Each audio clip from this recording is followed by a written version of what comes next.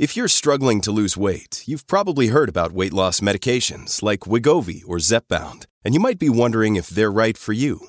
Meet PlushCare, a leading telehealth provider with doctors who are there for you day and night to partner with you in your weight loss journey. If you qualify, they can safely prescribe you medication from the comfort of your own home. To get started, visit plushcare.com/weightloss. That's plushcare.com/weightloss. plushcare.com/weightloss. Another day is here, and you're ready for it. What to wear? Check. Breakfast, lunch, and dinner? Check. Planning for what's next and how to save for it? That's where Bank of America can help. For your financial to-dos, Bank of America has experts ready to help get you closer to your goals. Get started at one of our local financial centers or 24/7 in our mobile banking app. Find a location near you at bankofamerica.com/talktous. What would you like the power to do? Mobile banking requires downloading the app and is only available for select devices. Message and data rates may apply. Bank of America N.A., member FDIC.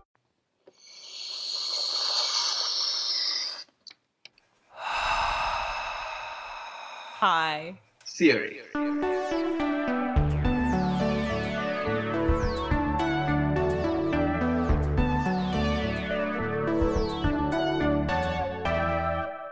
Welcome to High Theory. In this podcast, we get high on the substance of theory. I'm Sharonik Boshu. And I'm Kim Adams. We are two tired academics trying to save critique from itself. So today, I am talking with Mercedes Trigos about eugenics. Mercedes, can I ask you to introduce yourself? So I am a PhD candidate in the English and American Literature Department at NYU.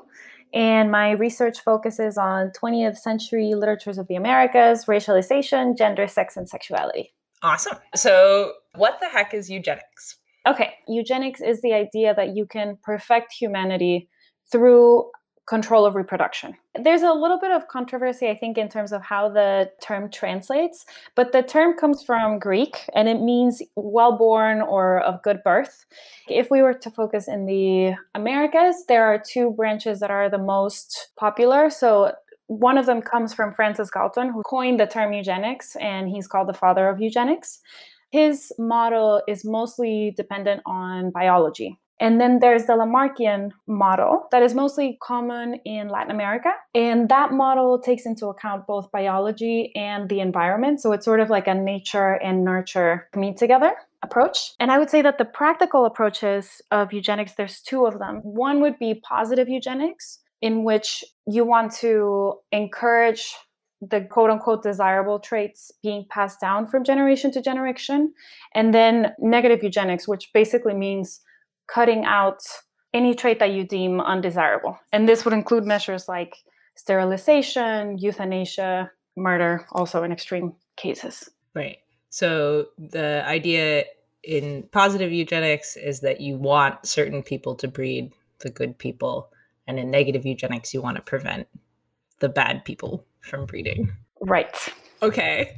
So then now that I know, how do I use eugenics?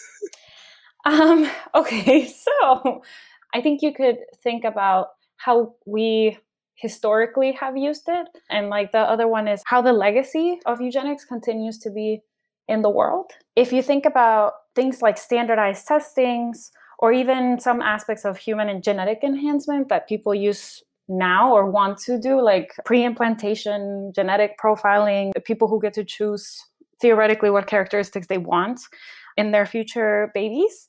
That's one way in which we continue to use eugenics. And wait a minute, is that really a thing yet? I thought that was just like sci-fi. No, I think it's like, yeah, I think it's at least possible, but it's basically very basic right now. Okay. So you can't really choose, I want my baby to have green eyes and blonde hair. But the ideal is that at some point you would get to the point where you can do that. All right. So if I'm not like looking for a designer baby, how might I use eugenics? I guess I would hope that you wouldn't use eugenics. Fair. In relation to your research, how did people use eugenics in literature in the Americas?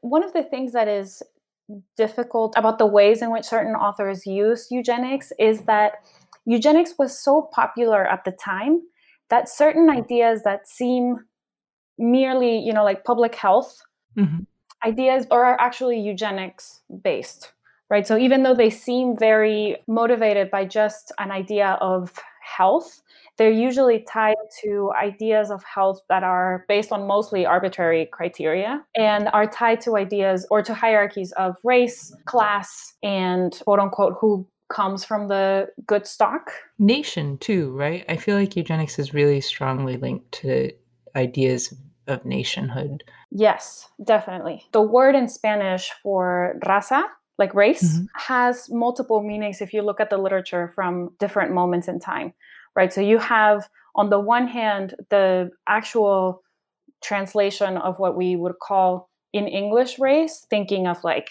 Asian race, white race, etc.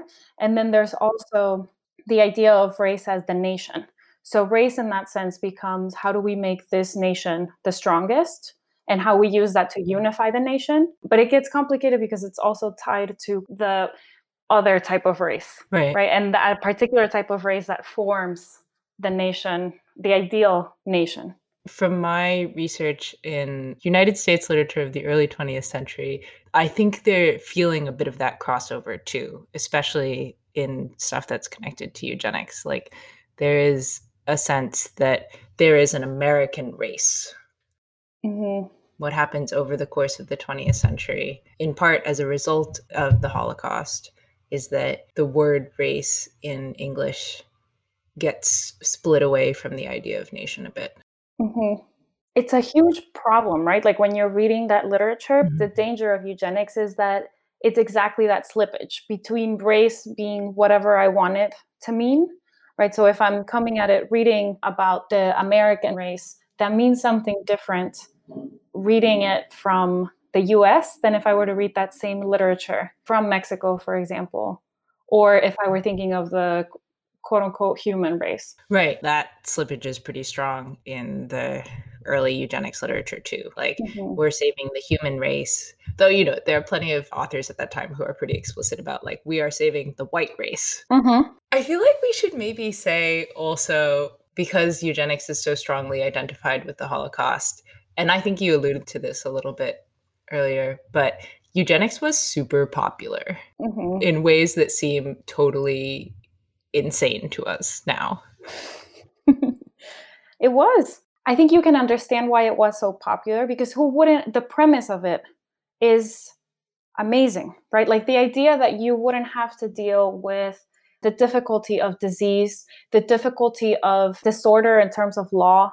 I think eugenics gave something that was really useful for people in terms of just grouping what to us now is obvious are not related qualities, but there's something useful in grouping those so that you can just call them a moral evil and just pretend that you can move on from those if you were to just not have them around. Yeah. Or to imagine a world in which you didn't have to have those around. Yeah, it involves a lot of utopian thinking. Definitely. It's about like, how do we create a perfect world? We could create perfect people and they would make the world perfect. And there's something so attractive about that, right? For everybody. Yeah. Well, then let me ask you our last question, to which you are free to answer no. How will eugenics save the world? Oh, okay, yeah, it won't. It definitely will not. How could eugenics save some aspects of the world? I think it would be through the lesson that we've gotten through its history. So I think of how tempting the utopic aims of eugenic ideologies can be. We have to be careful because the notion of perfecting human nature always drags with it a way of assigning value to certain lives over others. And I think eventually that ends up forcing a hierarchy that's based on mostly arbitrary or like random criteria of health and or superiority that has caused an incredible amount of physical and psychological trauma for many, many generations of people throughout the world. I think short answer is it won't save the world, but maybe we can learn from it by not using it anymore, ever. Maybe it can also teach us that there is something flawed in this dream of saving the world. We are talking specifically of eugenics. I think you can tie that to a lot of the modernizing impulses, right? Of like what's better and how do we get better, and this urge to always progress.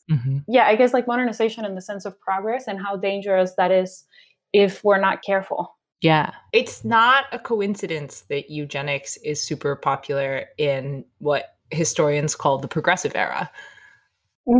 There's this great investment in progress. And one of the tools that people think they're going to use is not just railways and telegraphs, it's eugenics. I'm curious to see what you think about this, because sometimes I think I may be kind of exaggerating the notion of this. But if you think about how we live our daily lives, and especially I think in the US, where there is this notion that you can become better every day, right? And your life is always sort of linearly progressing, hopefully, or the ideal is that you're always becoming a better person. You're always learning as you go through life. And I think that sort of mimics the structure of thinking that as a nation, you can progress towards a better nation and we can become a better world day by day. And eugenics offers you something that seems really practical and really accessible in how to get there. Yeah, totally. Because it ends up being something really intimate that you're controlling, right? It's like you're linking your particular reproductive decisions, which have like an enormous impact on your daily life. So it's about tying one's individual progress narrative to the like grand progress narrative of the race. Yeah, and now you're making me think also of how attractive that is too, right? To think that you have a place in making the world a better place just by choosing quote unquote a healthy partner. I feel like there's also something there about contemporary culture in what you were just saying about the idea that we're all living a bit better every day. I don't know, some days are not better. And like this year certainly wasn't better. It wasn't. My brother always says this about phones, how sometimes they're actually not designed better. Like you can have a newer phone that is supposed to be more advanced technologically just because it was created later. But sometimes that's actually not a better phone. It's a fallacy. The idea that we have that everything is sort of progressing, and as we go through time, we get technologically more advanced. It's true in some ways, but not necessarily. Maybe on the grand scale, maybe, if we believe in grand scales, but probably not on the like nitty-gritty, everyday kind of scale. Progress feels like a really jerky phenomenon and one that is false in a lot of ways. I'm not sold. I'm not sold on the idea. Fuck progress. Down with progress. That's what eugenics teaches us. Well, thank you for coming and talking to us about eugenics. You're welcome. Thank you so much for inviting me.